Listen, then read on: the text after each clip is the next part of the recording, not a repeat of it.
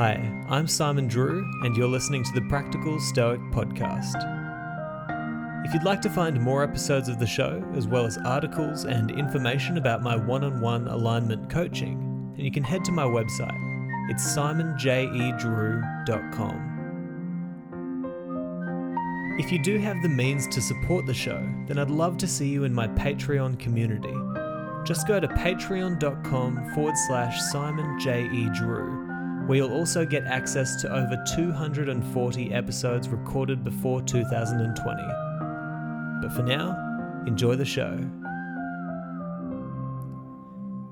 Hey everyone, thank you so much for listening to the Practical Stoic Podcast. And today, continuing in our discussion about some of the wisdom of Miles Davis in the way that he lived his life and anecdotes and quotes from him, I wanted to discuss the way that we kind of face the mistakes that we make in our lives, the way that we reframe mistakes that we make in our lives.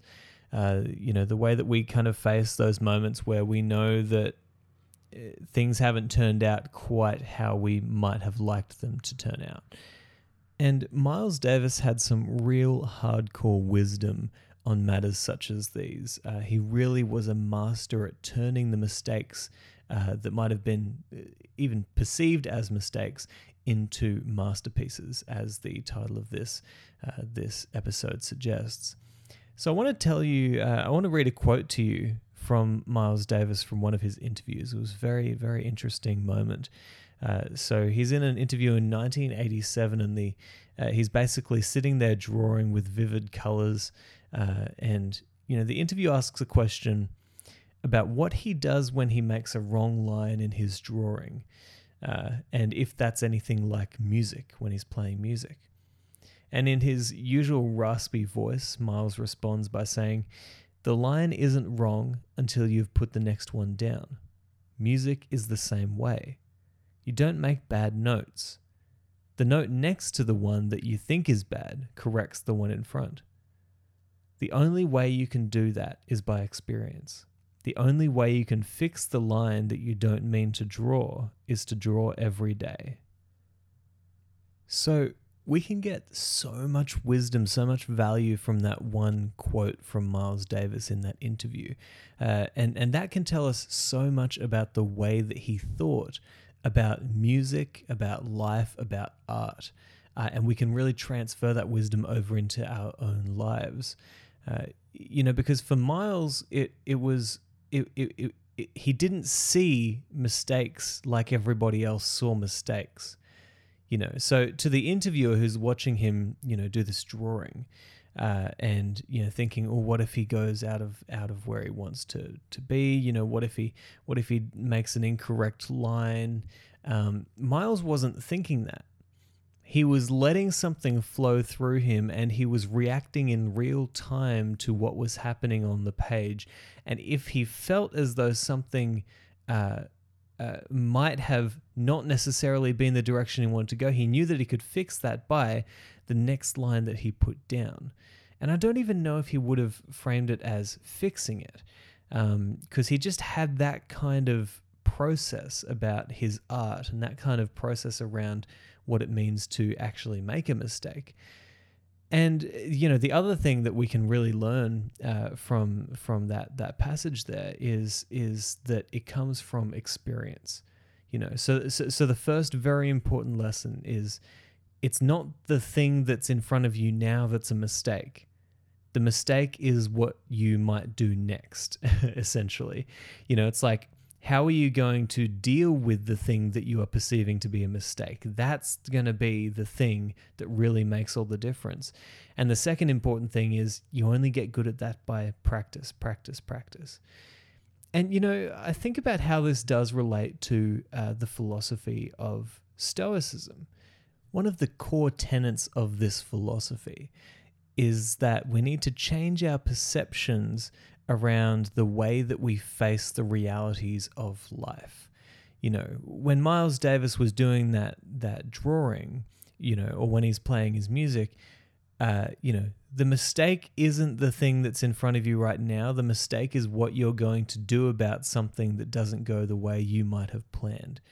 right? And that's the exact same idea that we talk about when we say, well, you face life on life's terms. You love your fate. You deal with your fate. Whatever's in front of you right now. You might not be able to do anything about the fact that that thing is in front of you right now, but what you can do something about is you can change your perception. You can change the way that you deal with the situation. So, for example, you go into a job interview and you didn't prepare how you could have. You probably didn't put together your resources correctly. You didn't prepare what you were going to say effectively, and you go in there and you really don't put your best foot forward. And as a result, you don't get the job. Now, you can choose to ruminate over and to beat yourself up over the fact that you didn't prepare how you should have. Or you can change your perceptions around the situation and say, this was only a mistake in relation to what I'm going to do next. Because if you spend too much time ruminating, and if you spend too much time focusing on that mistake, that's taking away from time that you could have spent preparing for the next interview, or preparing your resources, or preparing what you're going to say in your next job interview, or looking for another job interview. That's going to take away time from what you could be doing to make the mistake that you're perceiving into something that actually teaches you a valuable lesson. And I would argue that if you learn a valuable lesson, and if you change your behavior as a result of learning that valuable lesson, then it's not necessarily a mistake. It's a good lesson in your life that has taught you something very important, and you can carry that forward and be a better person because of it. And that's the wisdom in this kind of philosophy that we see in Stoicism, in the idea of love your fate. Turn your poison into pleasure. Turn your bad situations in life into good situations by loving what you have in front of you. And this philosophy that Miles Davis espouses, which is the mistake is only in relation to what you're going to draw next or play next. And Herbie Hancock, the amazing pianist, you have to go check him out if you haven't ever heard of him, because he's absolutely brilliant, revolutionary. But he tells a wonderful story of the time when he was playing in the Miles Davis quintet, I believe it was, or sextet. And he actually gives a perfect anecdote of how Miles Davis really embodied this kind of way of looking at mistakes. So he says, right in the middle of Miles' solo, I played the wrong chord, a chord that just sounded completely wrong. And Miles paused for a second, and then he played some notes that made my chord right, which astounded me. I couldn't believe what I'd heard. Miles was able to make something that was wrong into something that was right, with the choice of notes that he played and the feeling that he had.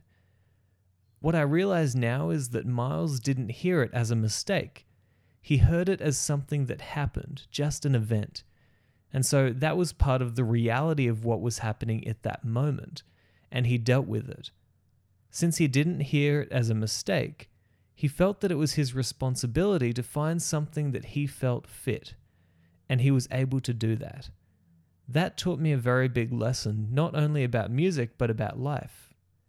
We can look for the world to be as we would like it to be as individuals, make it easier for me, that idea. But I think that the important idea is that we grow. And the only way we can grow is if we have a mind that is open enough to accept and to be able to experience situations as they are and turn them into medicine. Turn poison into medicine. Take whatever situation you have and make something constructive with it. End quote. I think that passage right there from Herbie Hancock really does such a good job of describing the kind of attitude that Miles had towards mistakes. And I think that it's interesting that he points out that Miles didn't hear the mistake that Herbie made on the piano as a mistake. He just saw it as something that was happening in that moment, a part of the reality of what was happening now. And therefore, it was his responsibility as a musician, as an artist, not to act as if, well, that was a mistake and to, make a big deal out of it, but to actually take what happened and transform it into something that was right, transform what was wrong into something that was right. And that kind of goes really back into the ideas that I was discussing last week in the episode where I talked about Miles Davis and the conception of the Logos. It's this idea that if you place the Logos or universal reason or the ordering principle that turns chaos into order, that turns, what has been past into what is going to be in the future, that transforms your life, if you put that principle at the height of the priorities in your life, if you choose to listen to that, then whatever happens in your life, you're going to be able to, as Herbie said, turn the poison into medicine, because you'll be facing life not in, how can I avoid all of the crap that's going to happen in my life? Because you can't. And things are going to happen that you won't want to happen. And things are going to happen that go against your desires. And so that's not a part of the reality of life. But what is a part of the reality of life is that you can change the perceptions that you face life with. You can change the view, the frame with which you view your life, so that things don't necessarily look like mistakes, but they look like opportunities to transform what is into what could be. And that's an unbelievably powerful lesson. I think that anecdote of Miles Davis playing the right notes that make the wrong chords sound right is one of the best analogies that you can take forward into your life and say, what are the things in my life that to me they seem wrong? They seem like they're a bit out of the chordal structure of my life, They seem a little bit dissonant. And what can I do? How can I change my perspective? How can I change my actions? How can I change what I do as a person in order to turn that into something that works for me? In order to learn something, in order to get something from life. I think of that quote from Jim Rohn. He said, "Don't get through the day, get from the day."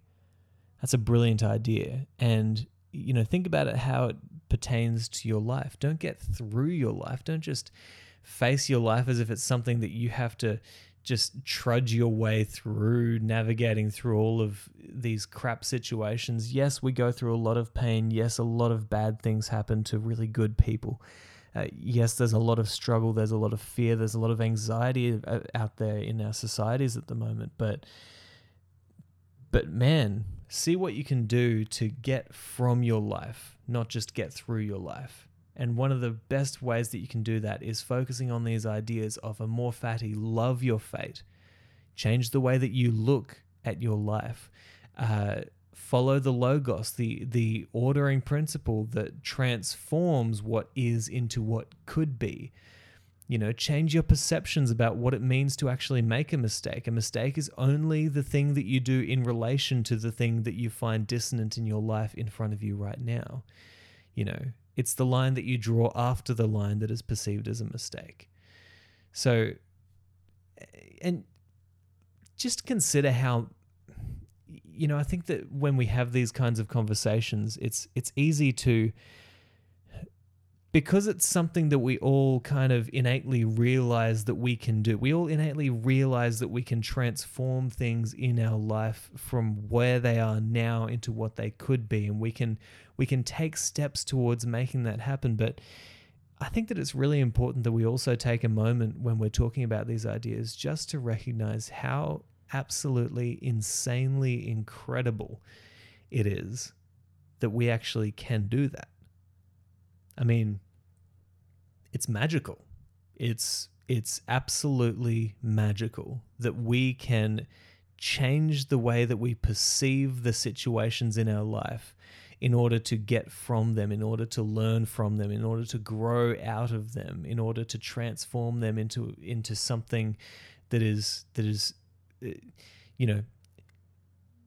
even if it's not beautiful, at least it's not as bad as what it could have been if we had have just ruminated over it. So I think that that's absolutely magical. I think that humans are just incredible creatures, and the fact that we are able to do that is something worth thinking about. So that's the lesson that I want to give from Miles today, is transforming your mistakes into masterpieces. Really have a think about how these things pertain to your life and these situations that you find unsavory in your life at the moment. And I know that with the pandemic, with everything that's going on around the world, we're in no shortage of finding those situations that don't necessarily conform with what we would have wanted to happen.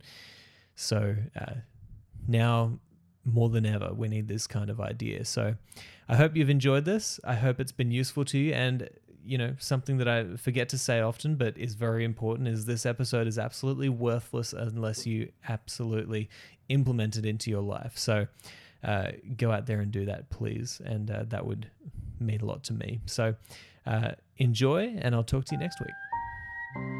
Thank you so much for listening to this episode of the Practical Stoic Podcast.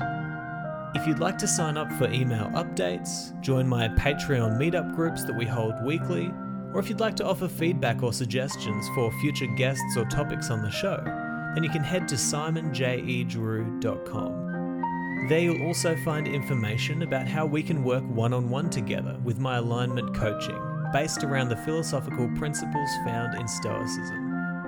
Finally, if you are on Facebook, then I'd love to see you in our group, the Practical Stoic Mastermind. But hey, I hope you've enjoyed this episode, and I'll talk to you next time.